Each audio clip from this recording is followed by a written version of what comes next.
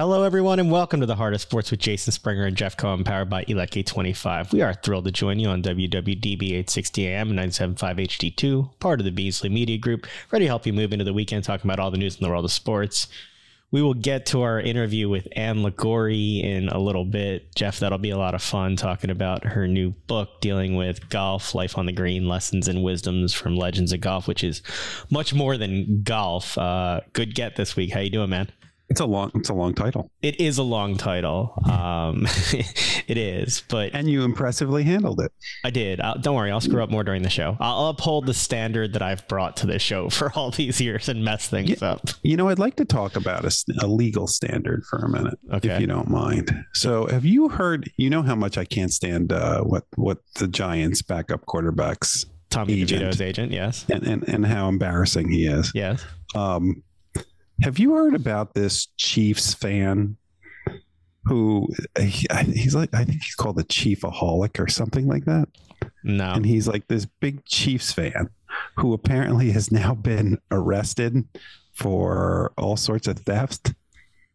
He had an attorney come out. I refuse to say that. He pleads guilty to bank robbery charges? I don't think he pled guilty, did he? Faces up to 50 years in prison after pleading guilty to violent bank robbery spree. That headline was from Wednesday.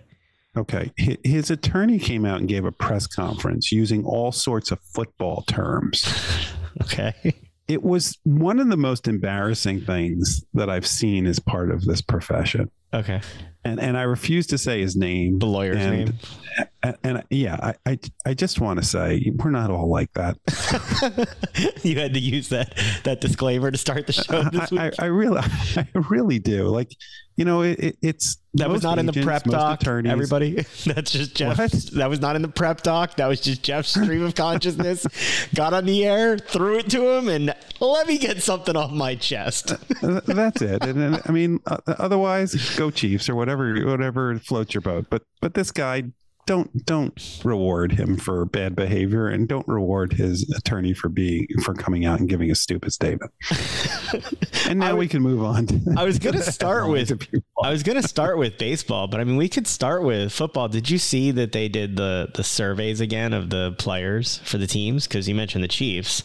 Yeah, those Commanders did really well. Yeah, I saw the Chiefs came in, 31st? They did not perform rather well in it. Wasn't it? I think it was 35. I think they came in second to last, which leads you to believe that this survey is flawed. Well, right? Everybody likes the Eagles coaches. They didn't play for them, but they liked them. I mean, that would generally be the time that you would show that you like your coach, when you have the chance to play for them. So what was the point of this survey again? It's a player survey grade on everything from coaches to ownership to facilities. So they ask a lot of questions about it all. But it's about the organization. Yes. Okay, so the organization that is the current standard bearer for how an organization should be run, I think everybody can agree is the Chiefs, based on their success. There are particular things that people point out, like with the Chiefs, management, I guess, proposed to renovate the locker room, and I guess ownership only added chairs, which became a key complaint in last year's survey. Okay, I mean, the Tampa Bay Bucks make young players and non-starters room with one another on road games. If they want their own room, they have to pay $1,750. The Chiefs provide daycare, which apparently the Patriots do not, but the Chiefs do for players' children, but it's not on site and players have to pay for it. So like, what's the point of offering daycare at that point? My question is, why did the NFLPA not negotiate so that there's a standard set of terms by which every team operates instead of having these things come up? I'm so glad that the lawyer asked that, because my kind of dummy mind went to the same thing. Why do you have it as such a powerful entity that each of these teams can decide what the experience is like for the players? It's mind numbing to me. They're a $1 billion business.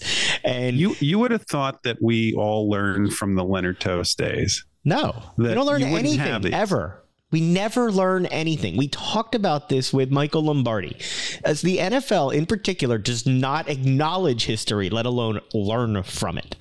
It just, they don't. And that it just, studies like this reinforce that. Now, again, no, this study is flawed. It's flawed in so many different ways. The fact is, okay, what, do the Eagles have a really nice locker room? Whoop-de-doo. Right now, they're in disarray, so who cares? Well, that's part of, this is a players' union survey, and it's part of the players' experience. So having a nice locker room and facilities matter. What I have an issue with is the players saying how great Nick Sirianni is and not showing it in the last 7 games of the season on the field and in the playoffs. Like, I don't care what you say in a survey if when I look at the final score and the product on the field, it's clear you did not appreciate what was going on. It doesn't matter. He seems like a good guy as long as Big Dom's there to control him. You're never going to get off Big Dom. No, I'm not. That's your new thing. Since that came out last week, have you heard anybody refute that story? No, I haven't at all. That's the surprising part of this. I haven't heard much refuting of any of the stories that are really out there, frankly. I think it's a very damning comment on what used to be a good organization. When a story comes out that basically the sideline bouncer needs to control the emotions of the head coach. You cannot get over that one. You're going to have a hard time. I think it's embarrassing. You are going to have a hard time. I do have a question, moving off the Eagles for a second. Did you see what's going on with McCole Hardeman and the Jets and the Eagles and the Chiefs, kind of tying this all together? Go for it. So the Jets think that Hardeman leaked their game plans. He had admitted that he was checked out before he went to KC, and players both publicly and anonymously have alleged that he leaked things. Sauce Gardner alluded to it this week, saying that they got the offensive game plan leaked versus the Eagles. SNY's reported that Hardeman, frustrated by his lack, leaked game plans to the opposition team, not just the Eagles, but also the Chiefs. If you're a team, whether those are rumors or not, you have to look into that. But do you question bringing a player there that could potentially take things out of your locker room to other teams? Or is this a normal thing that goes on? I don't know. No, unfortunately, the answer to the question will depend on how good the player is. If this is Justin Jefferson quality receiver, people will take a chance. People will always take a chance, unfortunately, as proof by Tyreek Hill, who's in the news again. Yes. So, but when it comes to McCole Hardeman, does anybody care? Is he that good that he is worth bringing him in if these stories are true? The answer is no. And likely, if any of this stuff is true, and quite frankly, even if it isn't now, you're saying all of these people out there, including his former teammates, who are saying this. I'd like to point out the Eagles still managed to lose to the Jets, even with the game plan being leaked to them, if you believe what's being said. Just got to point that out there. I would say to you that he's going to have a really hard time finding a job. Well, that's going to be a problem for him. His last catch may be winning the Super Bowl in the NFL then. Anything else on the NFL side? Do you care that the NFL decided not to change the end zone fumble rule, where if you fumble through the end zone, the other team gets the ball? Apparently, the competition committee doesn't care. All right, let's move on. We'll leave football there. Let's go on to some baseball before we go to Ann, and then we'll talk everything else. Do you want to talk on the field or off the field? Go ahead. Get your off the field out of the way. Do you care that after 27 years, the Phillies are getting rid of Dollar Dog Night? I'm here. I'm just choosing not to respond. I don't eat hot dogs, so it doesn't matter to me. What do I care? So you don't care for anybody else that they won't have that experience? Look, wait a second. You're actually wasting airtime complaining about a promotion? I'm talking Dollar Dog Night was a promotion. It's not something the Phillies did. You don't think it's subsidized by Hatfield or whoever was the dollar dog at that particular year? I don't think it's not going to be done because Hatfield won't subsidize it. I think it's not going to be done because stuff was thrown on the field and the lines are crazy long. Like that's the reason that I think it's being stopped. Not because Hatfield decided they're not doing it, because they're still going to do a buy one get one offer, and they're still going to do all kinds of stuff throughout the ballpark. So it's not like they're not advertising or sponsoring anymore. I think it's being stopped because of the way the fans have acted in the past couple of years. And you know what? in today's society, we all need to be a little bit healthier. And so maybe you don't need to eat 10 hot dogs at the baseball game. Wow, right? you went vegan grandpa on the show today. No, I didn't. I'm not going vegan. No, I'm not. It has nothing to do with beef versus tofu. It has to do with the fact that you don't need to eat 10 hot dogs or 20 hot dogs at a game because they're $1 a piece. I just Who wish cares? Look, there were people who prices Be at healthy. Prices at the ballpark are expensive though, and there are people that plan to go on that night. And I think it's a shame that because of fan behavior. Wait. So how much is the hot dog now? $5. Okay, so now you can get 2 for $5. Yes. Okay. Or you could have gotten 5 for $5. Under that. Well, you know what? If you can get a hot dog with I'm a not bun eating and 5 service for $2.50, you really don't have a lot to complain about. If I'm eating 5 hot dogs, I'm not sleeping that night. So I'd just like to say I'm not eating 5 hot dogs. But if you're a family going with kids to a game, it's expensive. I'm just saying, I think it's a shame. It wasn't taken away because they can't afford to do it, in my opinion. It was taken away because of the way people acted. That's my opinion. So, and you like me to have opinions. If they were charging $15 for a hot dog, I'd make that argument. But if the bank breaker for a family is not the $2.50 hot dog. If I take my kids and my wife to the game and it's the 4 of us and we each get 2 hot dogs, that's $40 for hot dogs instead of $8 for hot dogs. Okay, well, eat beforehand or eat afterwards or have 1 hot dog each. My God, you have no sympathy for anybody going to the game. This is all about the fact that in Jeff's world, he doesn't eat hot dogs. Sorry, fans. Doesn't matter. You got to find a food that Jeff eats to get for $1. The chicken steak or Bull's barbecue is like $15. So I didn't realize we were going by economies of scale for this promotion. Can we talk about some other giveaways this year that are fun? Oh, I thought no. Well, if we're going to do that, can we just do that when we have somebody on who actually knows things about giveaways? Can we do that? Can we try to get somebody on? And remember, we can try to do that. I see. This is not where I thought you were going. Where'd you think I was going? I did not think that we'd be wasting time talking about how many hot dogs somebody can throw down their throat for $1 a piece. I thought when you were talking off the field, you were talking about Bryce Harper demanding an extension. We talked about that last week. You don't like it. Well, it's still in the news. Oh, I didn't think you were still going to keep going off about it. I mean, this is not surprising.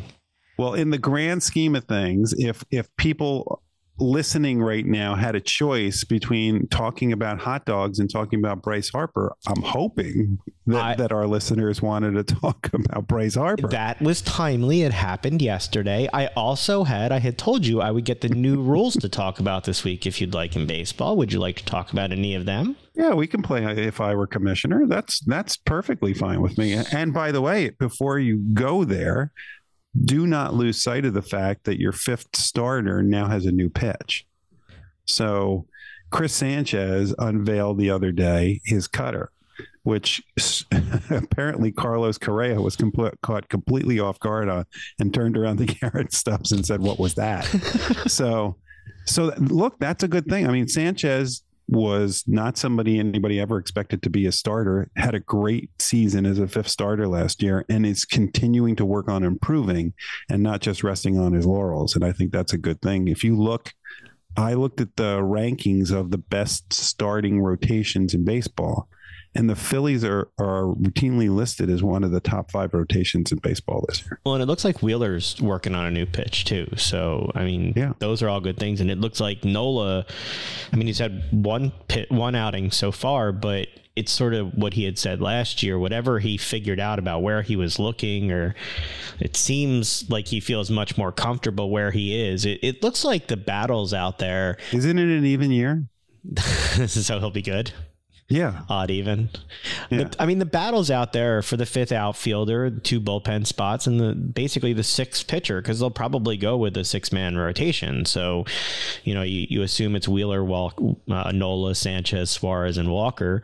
And then if you're carrying 6, it's Kobe Allard, Nick Nelson, Castillo, McAble. You think the Phillies are going with the 6-man rotation? I do, especially after they've seen early in the season, after they've seen Nola and Wheeler wear down in past years. and Suarez go on the IL early in past season? Yeah, I do. I wouldn't be surprised at all if they carry an extra arm and go with a 6-man rotation. You know what? We need to get Ron Darling back on. We should. We absolutely should. I can't take this. I know I'm old. You don't have to remind me. Pitchers were pitching 250 and 300 innings in a season. Not anymore. What happened? If they Aaron Nola is celebrated on this team as a workhorse for going 200 plus innings every season. Like, let's be real. That's just what it is, correct? What happened? I don't understand. Analytics. I grew up on 4-man rotations, and now we're not talking 5. Now we're talking 6-man rotations. You should reach out to Ron and say, "Hey, Ron, I would like to complain about where baseball is going. Can you come back?" And by the way, these are pitchers that are on a pitch count. Yes. Like, pitchers that you hit 90 innings and everybody's in a panic. They're not going to get through with the inning. Yes. And I still think I'll be wrong. I'm admittedly, I've been wrong plenty of times on this show and all our years on the air. Frankly, just this year alone, I've been wrong plenty of times. Yeah, when's the trade deadline? And pick a sport. March 8th in NHL. Go ahead, double check it. After giving Chris Therien a literal heart attack live on the radio, thinking that he was a month off in time and the trade deadline was days away. We could. By the way, we can replay that interview next week because then it'll be the trade deadline. The trade deadline. No need for a new guest. Let's just replay it and cut out the part where with the accurate information at that point.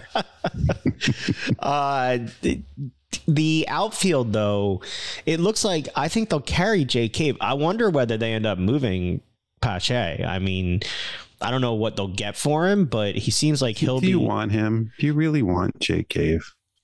Do I? Not particularly, but I think he's a left-handed bat off the bench, and I think that's what they'll look for with him. They're looking for role players. They've got Marsh, they've got Castellanos, they've got Rojas, they've got Merrifield. They've got to find that fifth outfielder out there that's going to play. And if it's going to be a guy who they're going to have on the bench, I think they're going to look for the lefty off the bench rather than the righty. I mean, the choices are David Dahl, Muzziotti, Pache, and Jake Cave. And I think in the way they look at it, I think you got to use a younger guy if you can. I'll even take Weston Wilson. I'd rather keep Pache right now. I mean, Weston Wilson plays well, but I mean, I would rather have Pache than Cave or Dahl.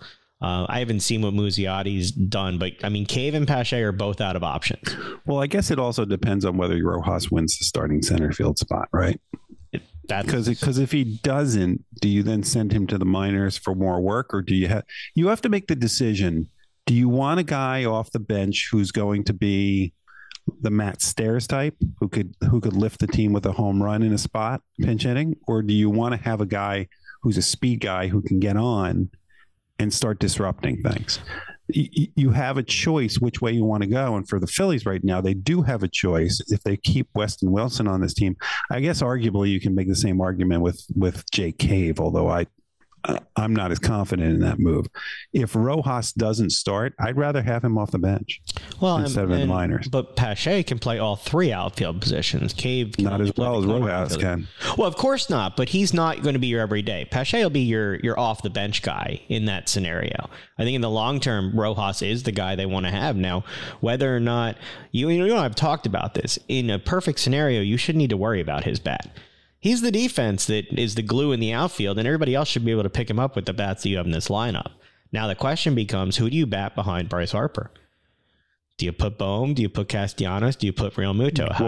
Where are you batting Harper this year? Are you batting him second, third, or fourth? I think they bat him third. I think that Thompson's going to go with the lineup that drives you nuts, where it's Schwarber, Turner, Harper, and then who is four? Is it Bohm, Castellanos? I would actually bat Harper second. Okay, tell me why.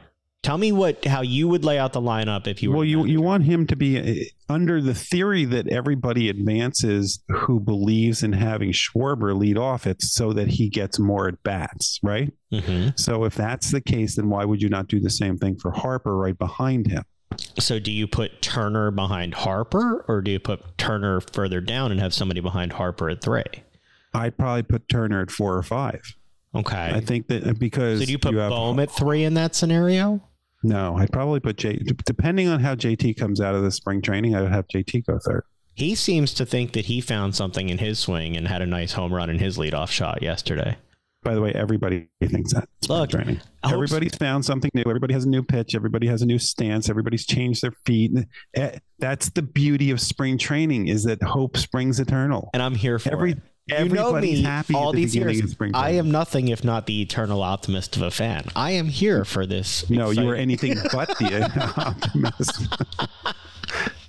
But it's great that everybody says this, and we all believe it at the beginning. Unless you're an A's fan, then you don't believe anything. Exactly. But I'll believe it when I see it. But I do think, all things being equal, I think that you would want a right-handed bat behind Harper. So I think that what you do is you go Schwarber, Harper, but then those are two lefties. They like to go lefty, righty, lefty, righty. And that's generally why you're Harper going lefty, lefty, righty. And then I think maybe you have Trey Turner and then Alec Bohm. Then Castellanos. We'll see what they do. I still need to lobby for every game to be televised. There was a game not on TV the other day, and it drove me crazy. Unless you think that Bryson Stott is now ready to be moved farther up in the lineup, or do you leave him where he was successful? I don't know. I've liked Stott higher up in the lineup. I've liked Stott at 2 with Harper at 3, but I don't. Hey, how about Bryson Stott spending the offseason mentoring younger players? I like that. And when you talk about where he bats, Stott can take a lot of pitches.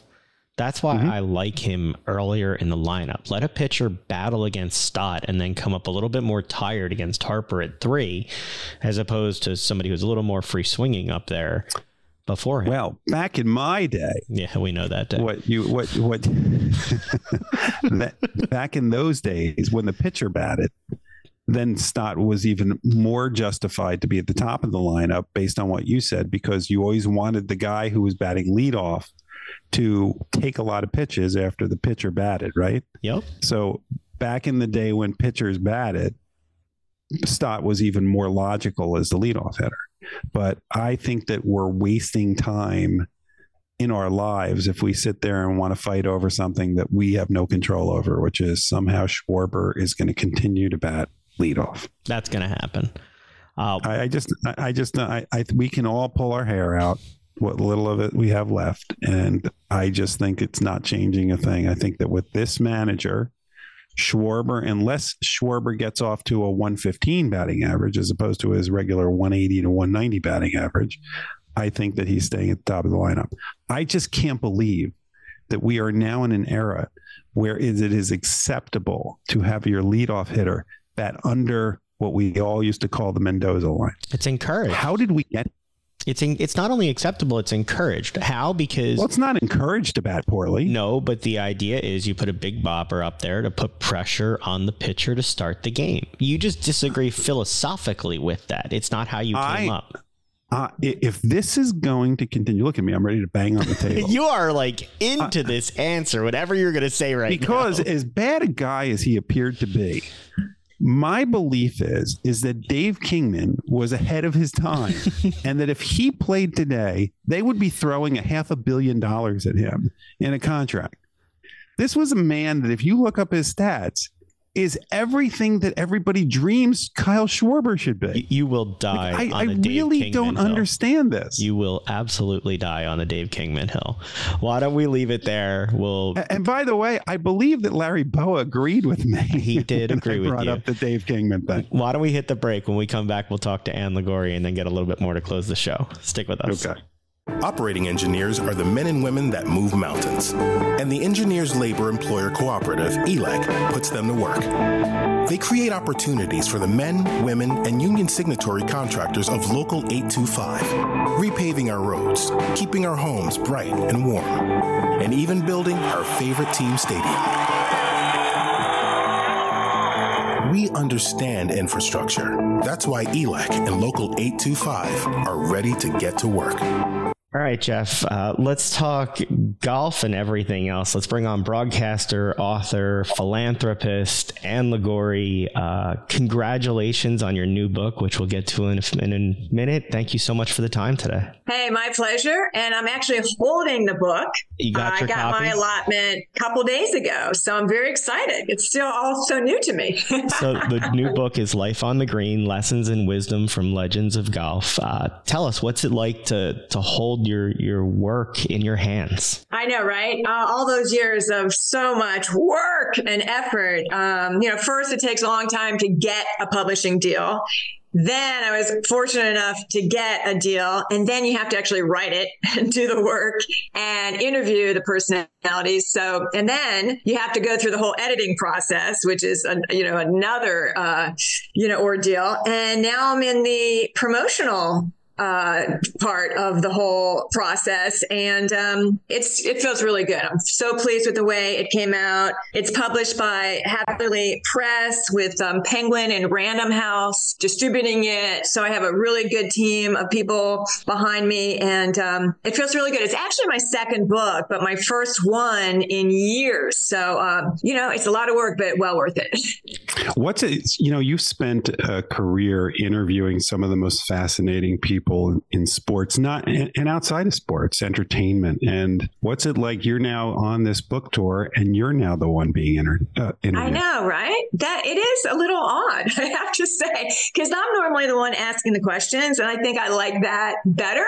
You do your research, you do all your homework, you get to know more about the person than they possibly could know about themselves, and then you just let the conversation flow, right? But yeah, as the guest on shows, it's been a lot of fun, and maybe going forward, that's the role that I'll get more used to. But I enjoy it. And tomorrow here at the Cognizant Classic in Palm Beach Gardens, Florida, I'm going to talk to 250 women at this Women's Leadership Forum and talk about overcoming the obstacles professionally, personally, and I'm going to weave in the messages from the book Life on the Green, Lessons and Wisdom from Legends of Golf. And I chose 12 legends, 6 men, 6 women. And basically it's what they learned from their iconic golf careers that they bring to their day-to-day life. So it's really about life wisdom. It's not, if you want to have golf instruction, that's not what this is about. This is really about life lessons and life wisdom with a whole bunch of stories thrown in. And I think even the most diehard golfers will be enlightened with new information and new stories, because all the personalities in this book were just so giving of their time and so open. And I think that's what I'm most proud of, just really hearing stories that I've never heard before, having been in golf and sports for so many years. A lot of new stories in this book. So I'm very pleased about that. 2 of the women that you spoke to in this book are Nancy Lopez and Annika Sorenstam. What did you take away from talking to 2 of the legends of golf?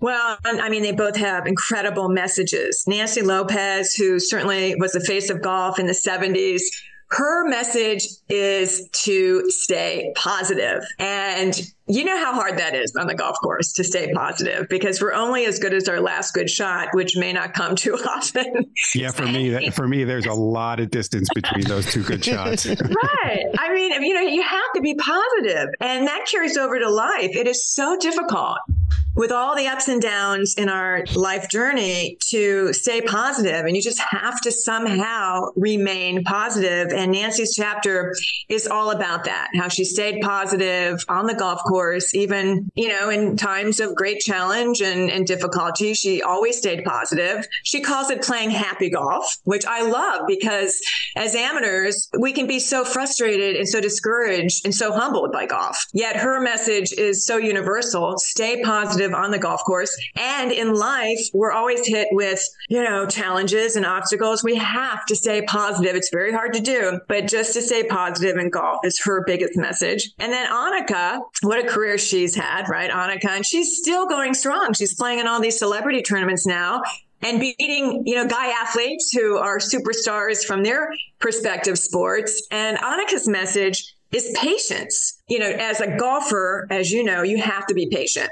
And as a mother, she has 2 children. You definitely have to be patient, she says. So that's a very important message too. And, I was an all-around athlete when I was a kid. I didn't really take to golf until later in life. And I literally had to learn so much about myself and about golf when I started taking up the sport because, unlike tennis and basketball and volleyball, and all these sports I played when I was a kid. In golf, you have to be patient. I mean, you're standing over a stationary ball and, it can do anything.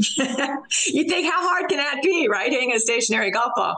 But it is a lot about patience and learning how to stay in the moment. And then obviously in life, we have to be patient. Not everything comes all at once. Very rarely does that happen. So Annika has a lot of wisdom as well. So very pleased with what those 2 women shared in this book. You mentioned how giving everybody was Padraig Harrington and his openness about nerves and fear and his insights about going into Sunday being up shots versus down shots seems fascinating. Can you talk about that? Yeah, I'm actually looking for Padraig Harrington this week at the Cognizant Classic because I want to hand him his copy of the book instead of, shipping it all the way to Ireland. So I was just on the range looking for him. He should be here any time now. But yeah, Padraig was so open. He shared things about himself that a lot of people really don't know. And not that he not only has nerves on the golf course, but he also has fear. And that's incredible that he has fear every time he tees it up. 3-time major champion, still playing on the PGA Tour, on the Champions PGA Tour. He feels fear every time he tees it up. Will his game show up? Will he hit and it just the worst shot on the planet? Can you imagine having that kind of fear? I mean, I have nerves when I'm on the golf course for sure. But fear, I know I'm not a professional golfer, so I don't think I have fear. Thank God, right? But Padraig still has fear all these years later. And then I thought the mentality, the strategy in his mind that he puts himself in, say he's leading a tournament in the final round on Sunday, he has to use a little reverse psychology. He has to tell himself he's behind. Or 9 times out of 10, he told me he won't win. And that's interesting because he is so much better playing 1 or 2 shots behind than he is a shot or 2 ahead. So everybody has their own strategies, but that strategy works best for Padraig Harrington. One of the great things about your interview style through the years has been that you humanize people that the people have put up on pedestals. And it comes across in the story that you just told, but even the stories that you tell in interviewing Jack Nicklaus, who's a legend, and people think of him almost in a different stratosphere, and yet you got out of him information about family. What was it like talking to Jack Nicklaus about that? Jack Nicklaus is kind of has this aura about him, right? I mean, he's just amazing. And I did the Zoom interview with him, and he gave me so much time. And of course, family first is part of his chapter. He also talks about integrity. He also talks about, sportsmanship and how important those 2 traits are. And of course, Jack's been an incredible role model his entire life and career and has about 26 grandchildren right now. So he's a role model to a lot of young people. And Barbara, ironically, this week, she's here all week. This tournament benefits their foundation. They do so much charitable work, and her birthday is this week as well. So I'm going to be seeing Barbara this week, which I just think Barbara Nicklaus is the first lady of golf. She's just extraordinary. And Jack is, very open about that. He adores Barbara. They're an incredible, she's an incredible partner. They've had this long time, very successful marriage. And, a lot of it is give and take and seeing the other person's point of view, or even if you don't, just giving in. And, I think that's good advice. The key to their successful marriage is give and take and overlook. And just, really having a lot of respect for each other. And Barbara is an incredible public speaker. And Jack will always kind of give her the nod. He'd prefer Barbara speak in front of a lot of people than he speak himself to everybody. It's just they just have this incredible partnership, and there's a lot of love and a lot of respect in that relationship. So in that chapter, he talks a lot about what makes that partnership work. And, there'd be times during his stellar career where on a Saturday, he'd be leaving the tournament. He would get a plane, fly to Florida to go to his son's Little League game or football game so he could be there for his kid, and then fly back and play in the final round on Sunday. So he really made it a point to put family first. And I just think that's such an important aspect. And he articulates it so well in that chapter. Ann, we talk on this show a lot about how athletes and the people we have on the show use their platforms to benefit society. And you're no different. You have the Ann Ligouri Foundation yourself. How did you get involved in that? And how did you begin to realize that it was bigger than a job, that you could use this career to actually benefit others? Well, that's a great question. When I was in college, I lost my dad to cancer. He was only 63 and I was a junior at the University of South Florida. And then I graduated from college, and right out of college, I earned a fellowship, which brought me right to New York City. I'm a small town girl from Brecksville, Ohio. And here I am in the Big Apple and starting this fellowship program. And my brother had been diagnosed with leukemia. And this was only, a year and a half after my father passed away from cancer. So my family, we suffered two tragedies within like 2 years of each other. And from that point on, I just told myself, I'm going to do as much as I can, to raise money for cancer research, for leukemia research, for cancer care. And so I started doing a charity golf event in the Hamptons. And you know how many great golf courses are on the east end of Long Island. And I found that if I could get one of these great golf courses to host my charity golf event, that it would sell out because everybody wanted to play those tournaments. So I raised, every year, this year will be our 26th. It's May 29th. We're going to be at Friar's Head, obviously a very prestigious golf course. And, we get a lot of support from the golf community. We sell out every year. We raise a lot of money and awareness for cancer research and cancer care. And I put about, 12 or 13 years ago, I put together the Ann Ligouri Foundation. So we could also support a number of other not-for-profits. And it used to be, I used to do the tournament for the American Cancer Society. And now I can, raise money for the American Cancer Society, St. Jude, Kids Need More, East End Hospice, a lot of different organizations that focus on cancer research and cancer care. So it means a lot to me to give back.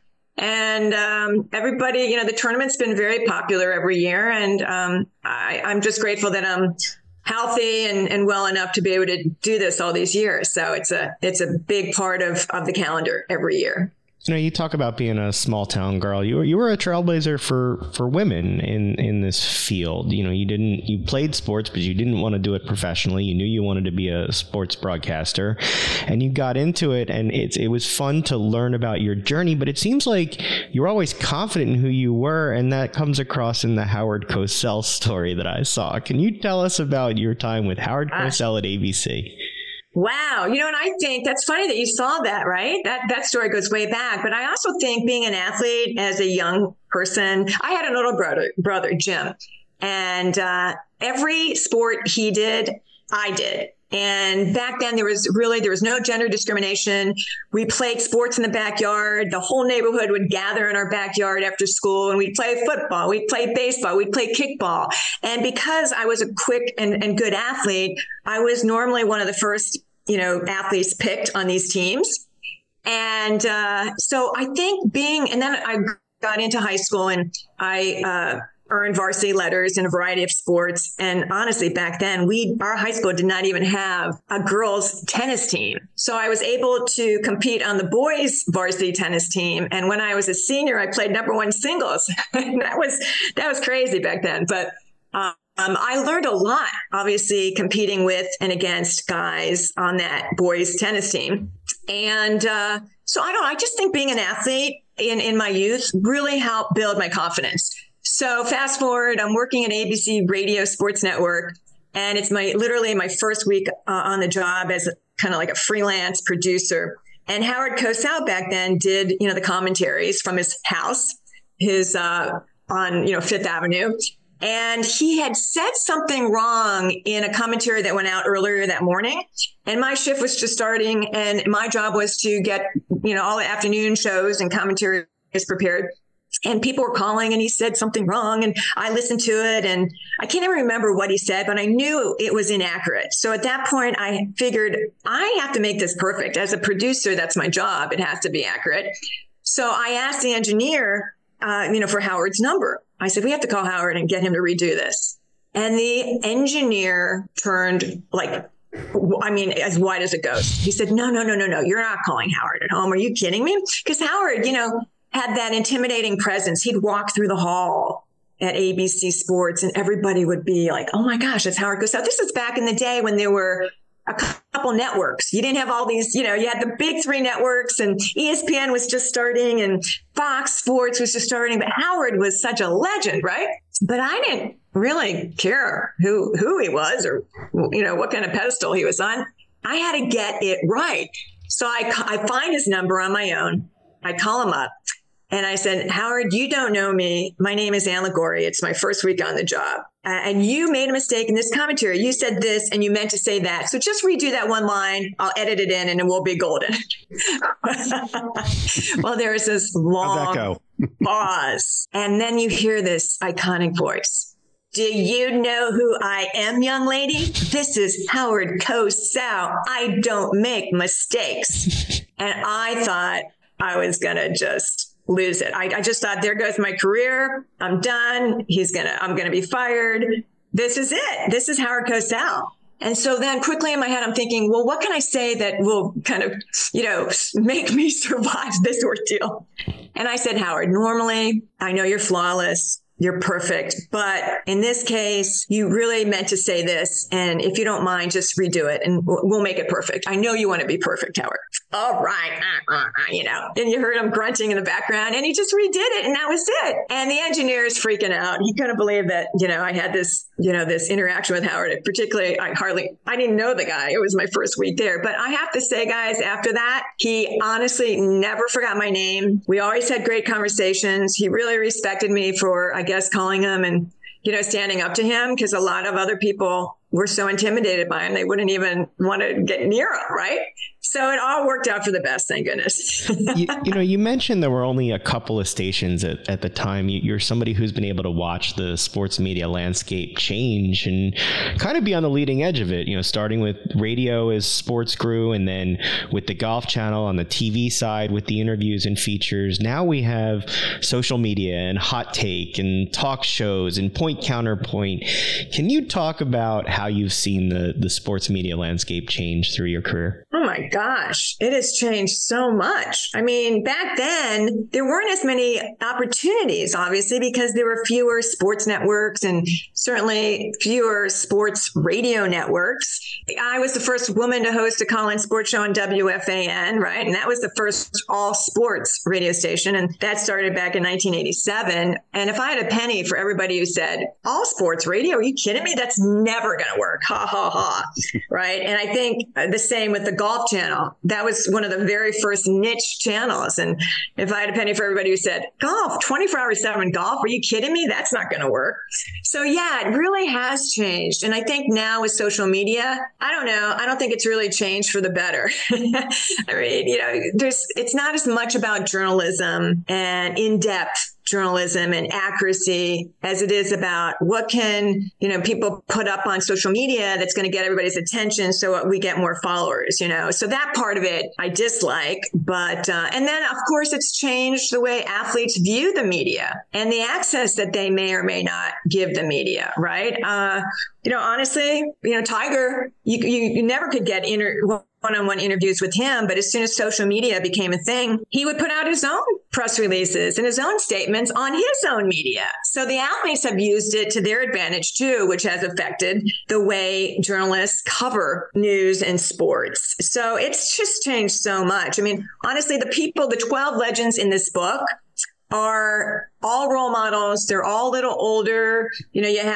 For men, you have Ben Crenshaw, Padraig Harrington, Bernard Longer, Jack Nicklaus, Gary Player, Tom Watson.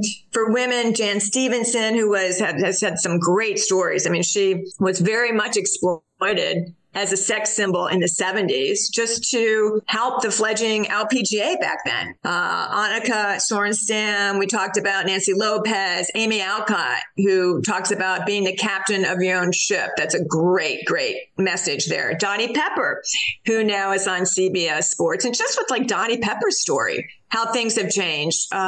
She doesn't really feel that much discrimination and never did. She was hired based on her incredible professional career. And she raves about the executive producer and the producers at NBC and Golf Channel who really support her. And, I kind of wish I had that story back in the day, because I don't feel like I had, that kind of support early in my career. I had a lot of other obstacles to overcome being a woman. But yeah, the media has changed for sure. Sports media, particularly for women, there are much more opportunities now for women, not only sideline reporting, but I think there's a lot more women in decision-making capacities, which is very important.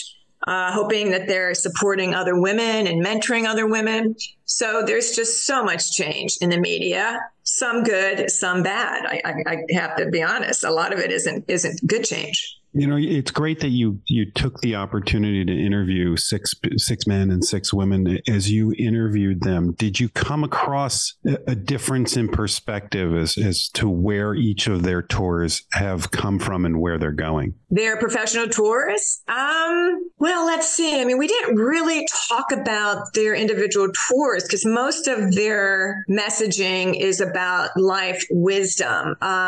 If you're asking me, what did they think about LIV? What do they think about LIV Golf? I didn't even ask them about that. Padraig and I, we covered a little bit of it early in the chapter, but the deadline for these books is months in advance, and that's such an ever-changing window. LIV and the PGA Tour and what's going on. Will they partner? That kind of thing. I don't know what you all feel about LIV. I do know that it has, all this turmoil has damaged the sport. I really believe that. So I can tell you how I personally feel about that. But with the 12 legends that I talked to, we didn't really go there. I wanted this to be a real uplifting, enlightening, positive book with these role models. I knew that we were coming out of and still are in quite a very divisive time in our sport. So I didn't really want to ask them about it for the book. I've talked to them on my radio show, Talking Golf on WFAN.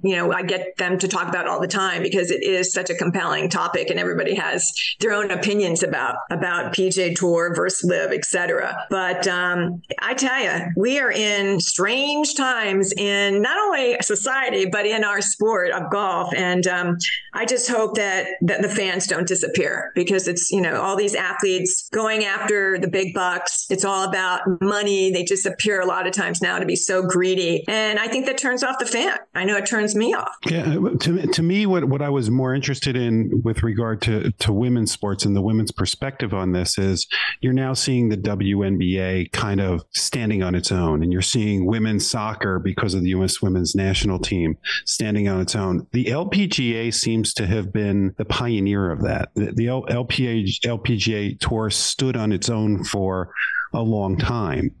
Do you see the women that you've interviewed and others that you've interviewed outside of this book seeing the LPGA for what it was, being a pioneer and seeing it having a promising future?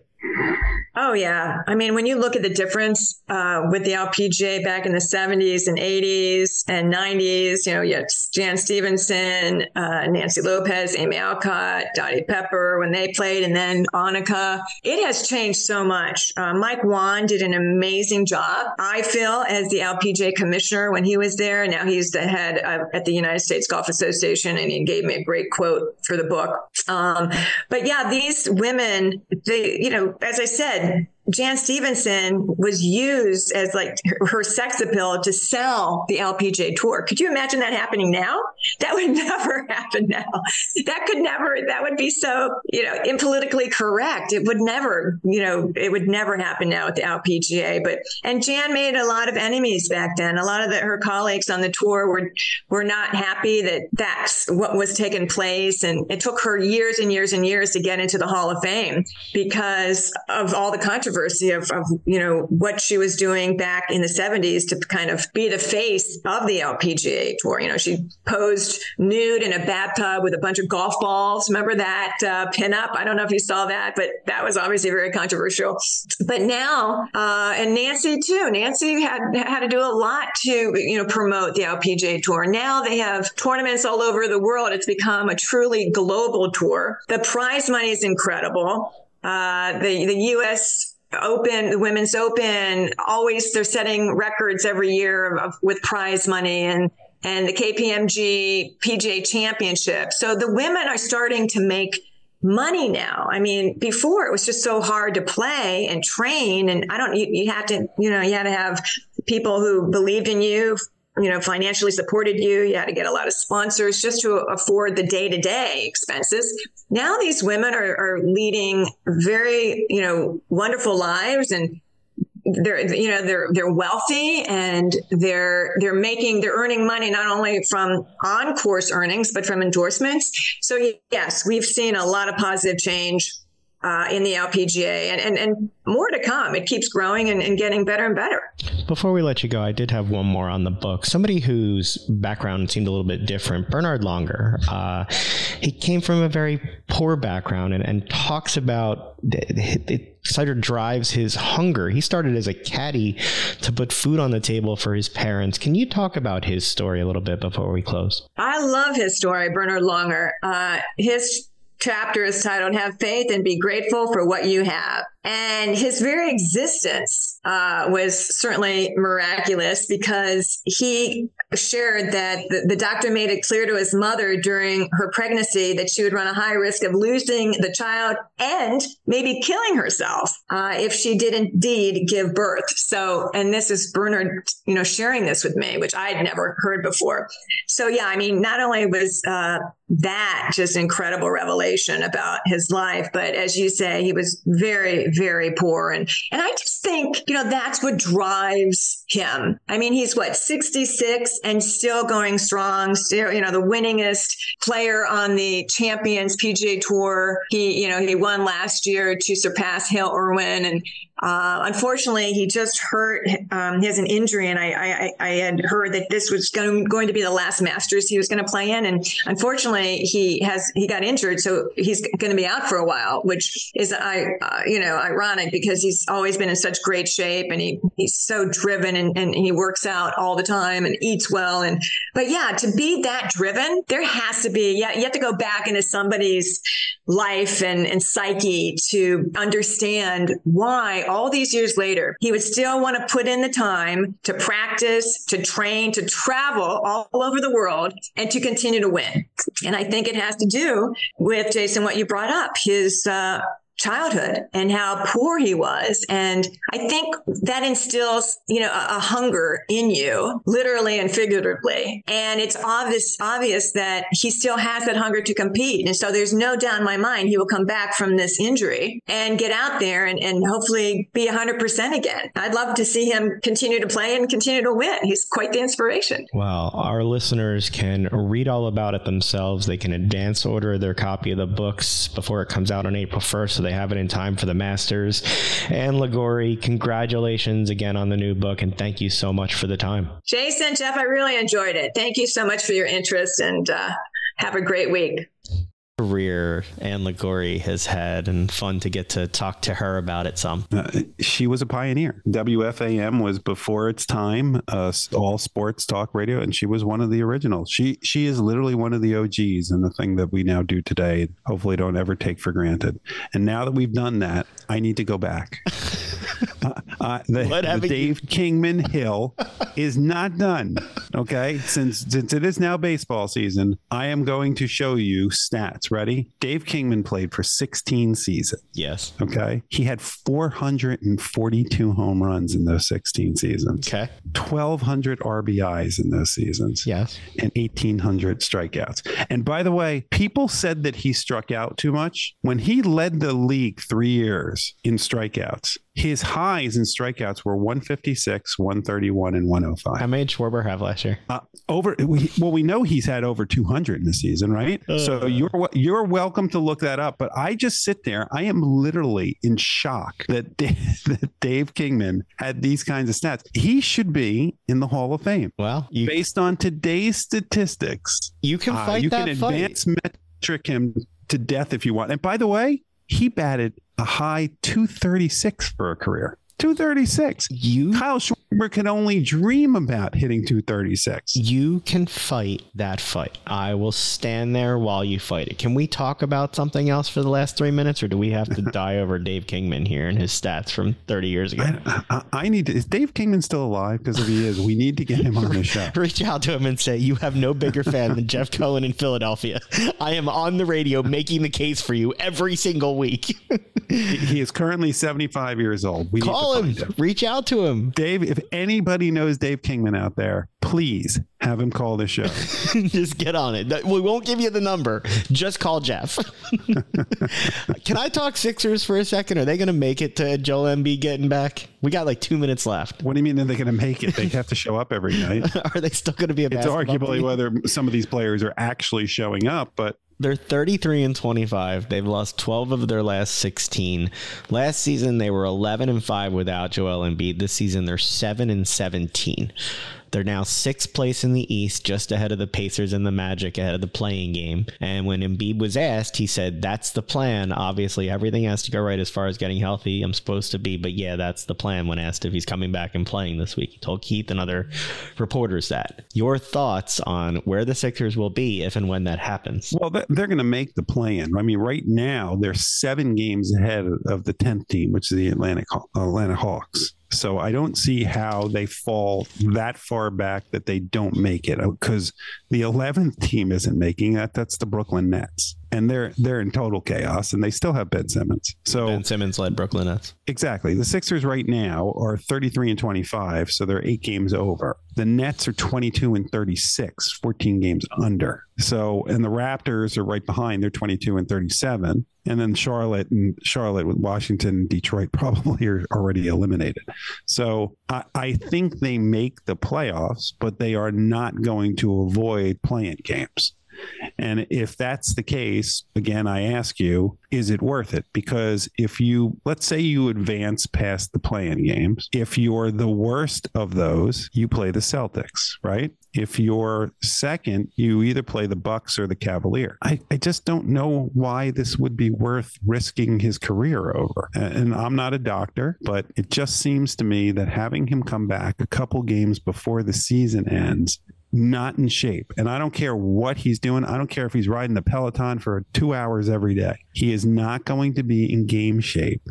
And you can't tell me that his knee is going to be as structurally sound as it could be if he took a few more months off. So why risk this? What? What do you have to gain? That's going to be the last word. Thanks so much for joining us this week. Make sure to join us next Friday night to help you start your weekend in style. Have a great one. We'll talk to you next week. Bye-bye.